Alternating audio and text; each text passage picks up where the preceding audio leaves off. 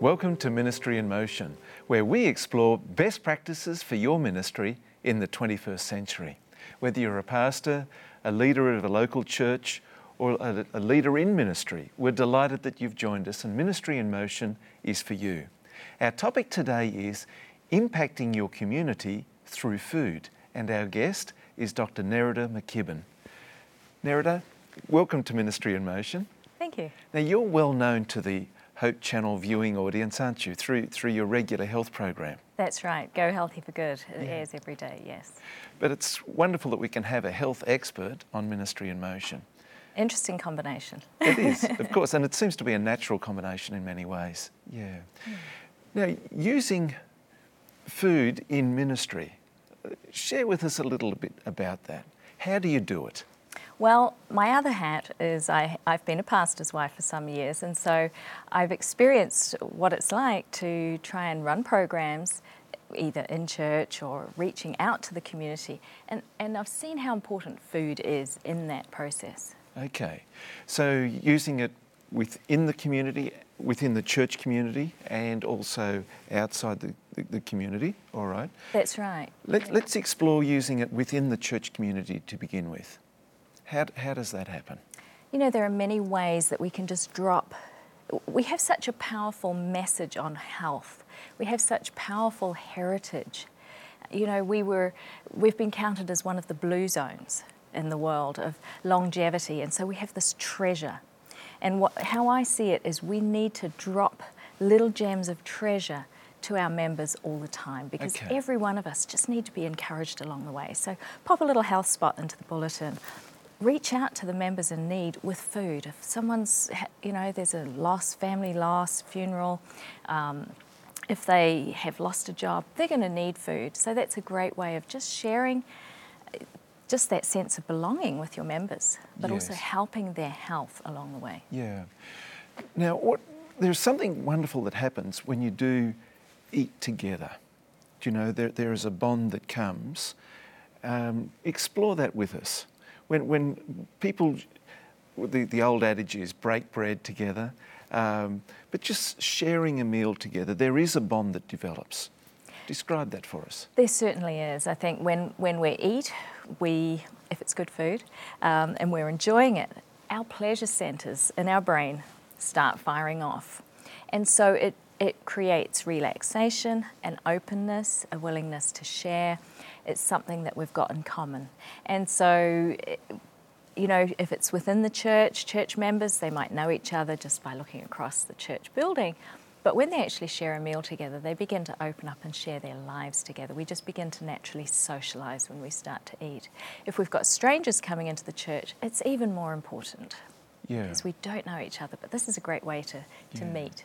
And of course, they won't be strangers for very long. They'll be friends, and those bonds will develop. That's right. If you create these social gatherings, they will become friends fast. If you don't have them, they're strangers, they come to church, they come at 11, they leave at 12, they will remain strangers. But this is a great way to connect with people around food. Yeah.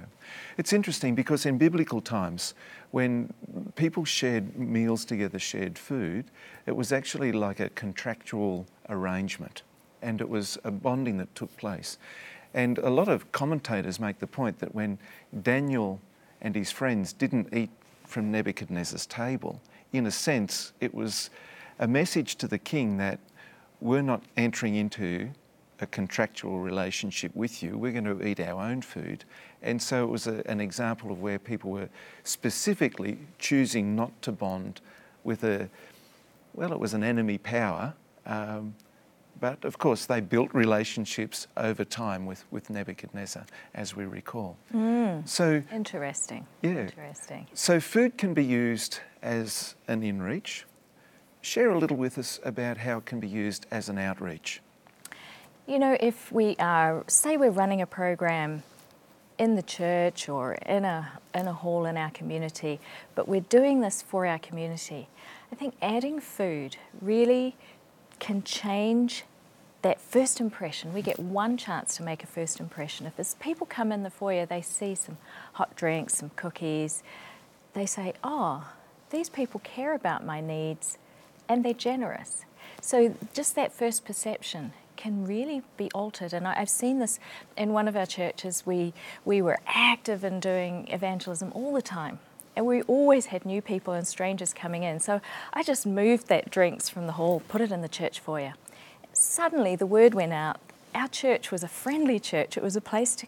And I thought, our members haven't changed in the way they greet people. They're still just as friendly. But suddenly the perception was we were a friendly church. And it was just because the drinks table was there. There were some nibbles there for guests.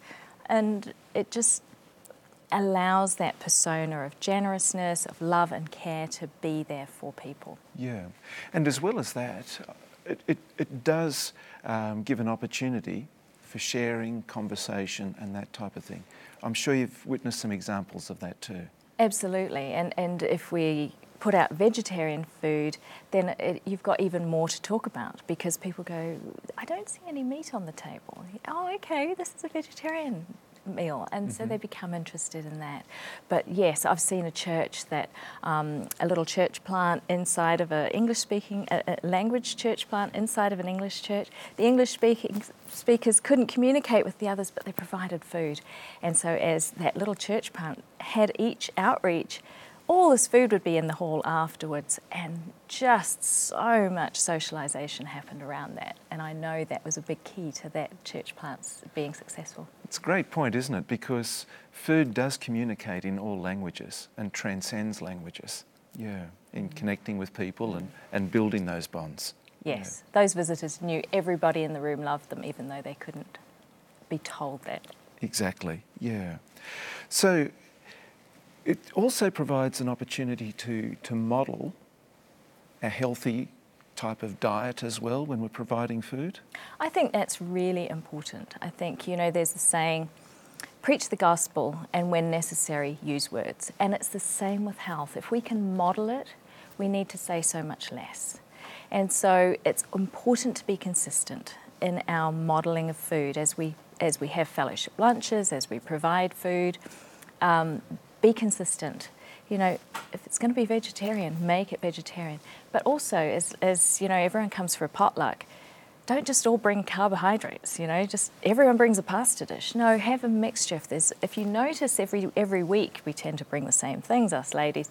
If you notice, there's not many vegetables, then switch what your dish is going to be and start bringing vegetables every week, so that your visitors see, these people eat a very balanced diet. It's healthy. The desserts are healthy. There's water provided with the juice so that you can have a calorie-free drink. Those are all messages that speak loudly to people. Exactly, yeah. So, impacting your community through food, there's a lot that can be done. And there's a lot more that we will discover in our next program. So stay with us. We'll be right back with more of Ministry in Motion.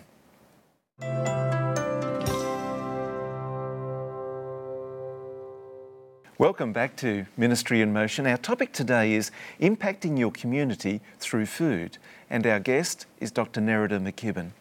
Now, Nerida, food is something that we all need, we all enjoy. I certainly enjoy my food, but it's also a great opportunity to provide teaching opportunities for the community. Can you share a little about that for us? Sure. Our society has moved from being 3 meals a day through the 50s, 60s. Now we are told, it's it's good to graze all through the day. And we've turned from thinking, our mothers often didn't work in those days, and they would plan the meal. Now we just snack. And so 60-70% of people live basically snacking. Now, is this a good thing? No, it's not. I think it's been happening for too short a time to really see the impact, but there are starting to be some research findings coming out saying it's not so good for digestion. It changes the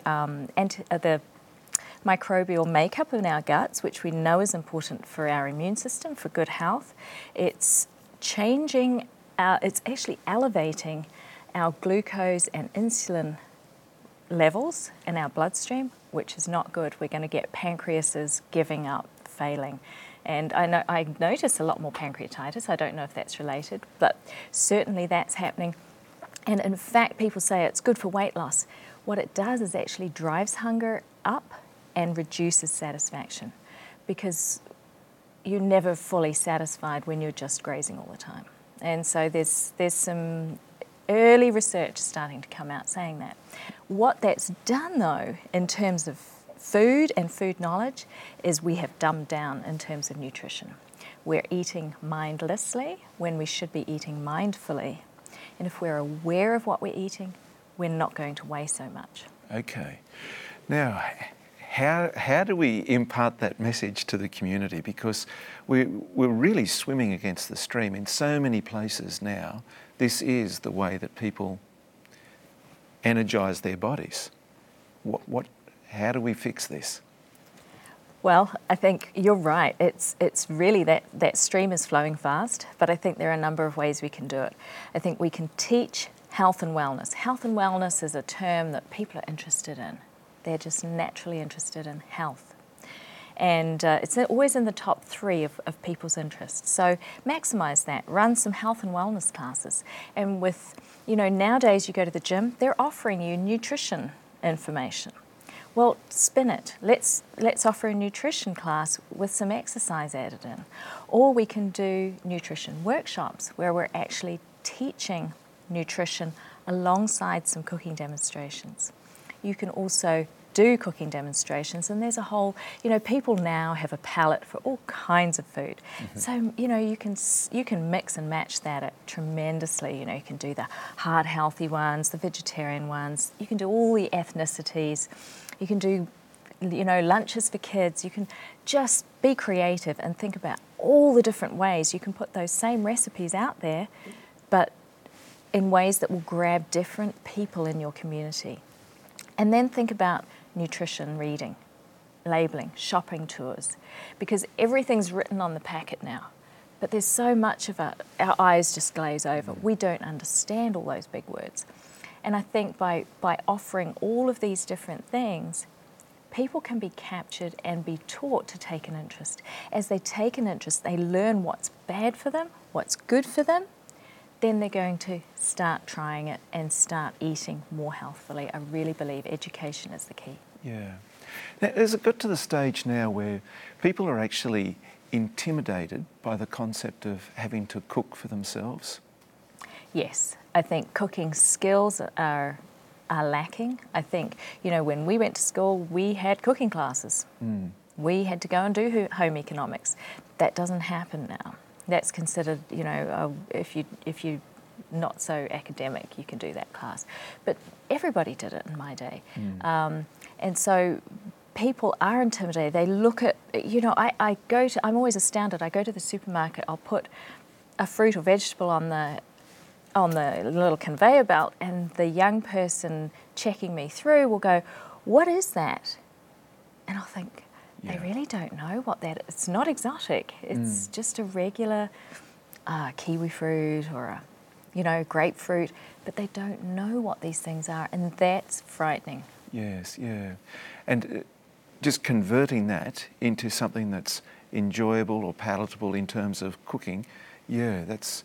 Because I've got to tell you, I'm a little intimidated by cooking myself, and just being able to do it and produce flavoursome, palatable food, it's no easy task, and I imagine that there are plenty in the community in that situation. There are, and so cooking demonstrations draw people in large numbers. Yeah. Now there's other opportunities that we have with the whole health emphasis that's in the community today, with smoking cessation programs, Quit Now, these types of things. Do you see food as being a part of those programs as well? I absolutely do. I think for the reasons we talked about in the first segment of just being a bridge to reach people socially through. But for example, Quit Now or Living Life in recovery addiction programs, we know that with good nutrition, good levels of antioxidants and things, and good exercise, people are able to come off of what they're addicted to much more easily. And so that's really important. The other thing, programs like CHIP. What's CHIP? CHIP, the Complete Health Improvement Program, and that's a program that is a lifestyle change program that walks people from, like yourself, feeling very intimidated by cooking, let alone cooking healthful food, you know. How do I do that? It walks people from the front door right through. They go away knowing how to read labels, how to shop well, how to cook well, and how to enjoy food again that they've cooked themselves, that is healthful, low calorie, plant-based, whole food. Right. Foods is grown. And so that kind of program, it's essential that we do cooking demonstrations for that and all of that teaching. My Plate Diet, all those, Creation Health, those all sit very much alongside cooking demonstrations. And then programs like Depression Recovery. We know that people who do CHIP, who make this change with diet and exercise, 70% of those who have depression on the questionnaire entering will no longer have depression as they leave that program 4 weeks later. And that's dietary related? Diet and exercise. So it's really essential to teach people how to cook in a program like that as well. And so and even parenting, I think about, you know, there are books that tell you how food can impact your children's behaviours. We feel it ourselves. If we have a lot of sugar, we become irritable and grumpy, tired, lethargic. We just want to curl up in the corner and go to sleep. Just imagine children who haven't learned self-control yet, what those foods are doing to them. So, you know, if you're running a parenting program, incorporate some healthy food choices, how to build food that is tempting for children into that parenting course. So lots of these programs are going to be just empowered by using food as a tool. Yeah, great ideas. Using food, using it in ministry. I'd like to come back after the break and explore more of that, practical ideas on how food can be used in ministry. Stay with us. We'll be right back with more of Ministry in Motion.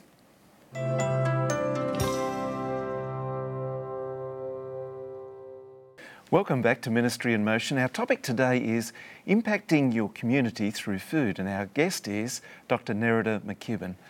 Nerida, using food in ministry, for example, a food bank. I've heard a lot about food banks. Can you talk us through exactly how they operate and how they work? You know, food banks can be very informal to something that's very formalised and functional.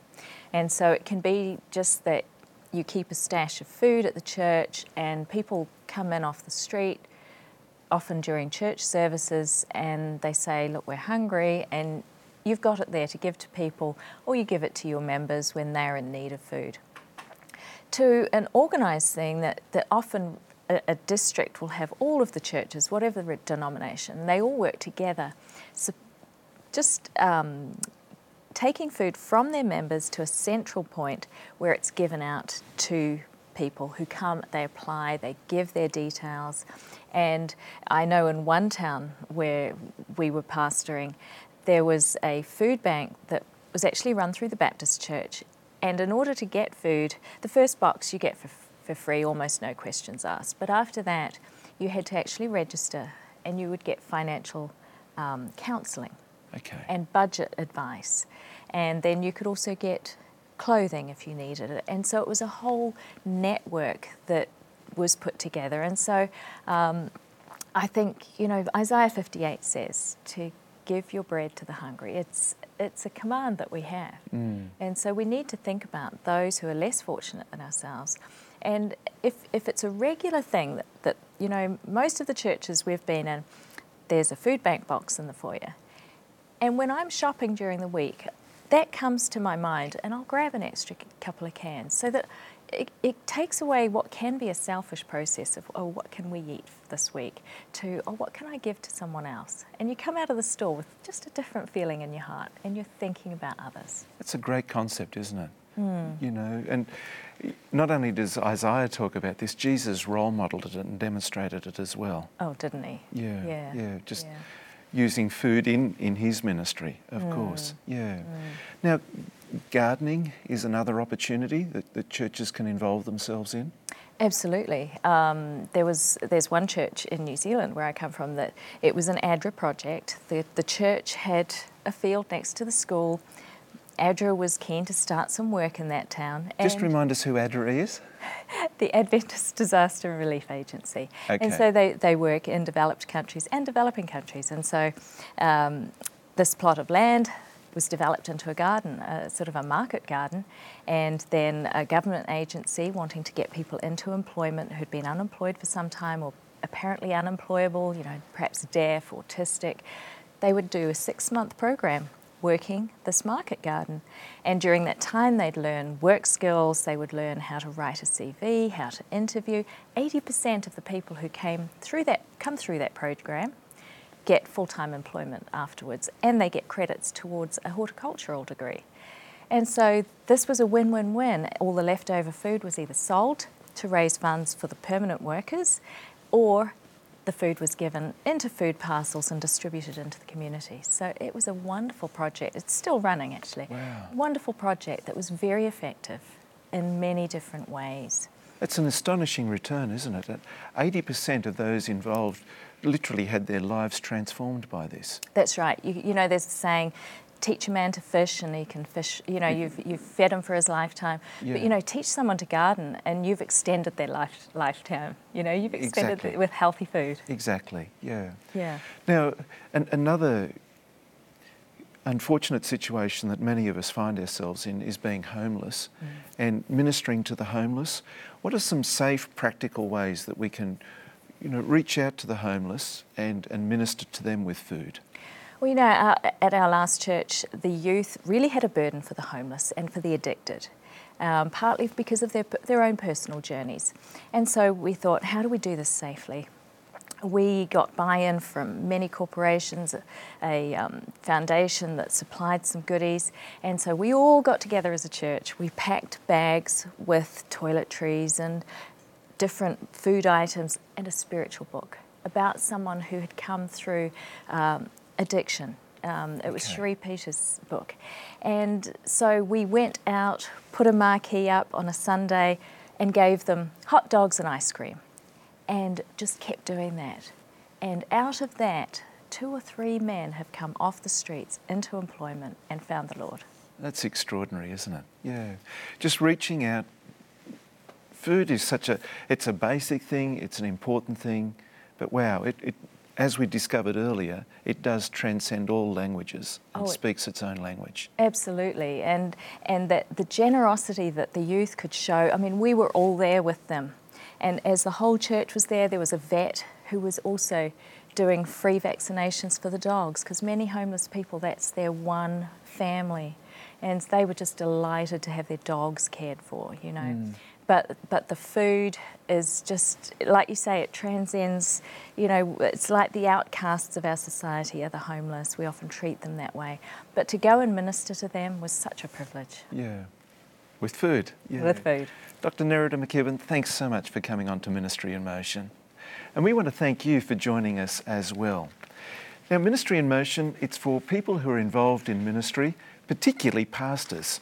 And Ministry in Motion is closely connected with Ministry Magazine. Now, if you're a pastor and you're not receiving Ministry, the journal, we'd like to invite you to receive this. Send us an email, feedback@ministryinmotion.tv.